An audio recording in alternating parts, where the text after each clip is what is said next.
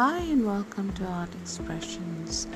I was sharing with you last time on how people have adopted artistic ways to keep themselves engaged, and this episode I dedicate to professionals at CXO levels who have also taken to this path, this amazing way of expressing and feeling good about your living has been adopted so many fronts.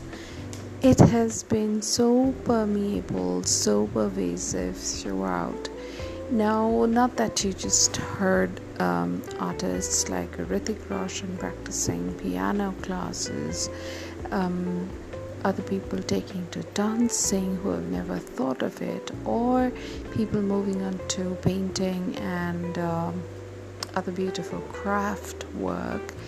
It's been at the top CXO levels, and this is what was amazing.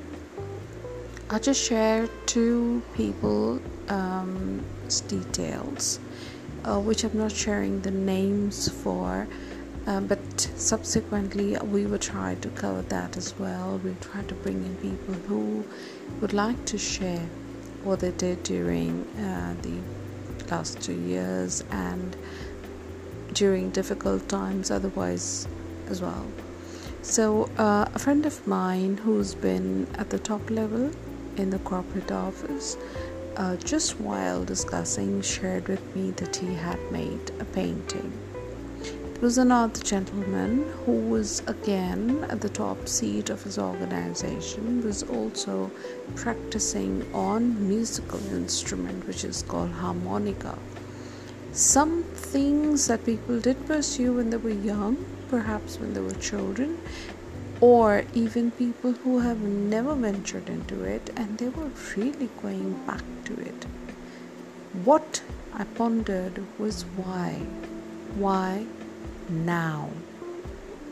I'm sure you all have an answer, because everyone's lives have been touched either way, and everyone has come up with amazing, pretty solutions. This is the power of a mind. A mind has amazing, beautiful solutions. Beauty, aesthetics, and the power of positivity is all inside us. This is what I want to highlight this season, and we will move ahead in the next episode to more lovely stuff on art as expression. Yes, again I repeat, it's a therapy. It helps keep your mind calm, lovely, peaceful and beautiful. How? We'd get to know subsequently.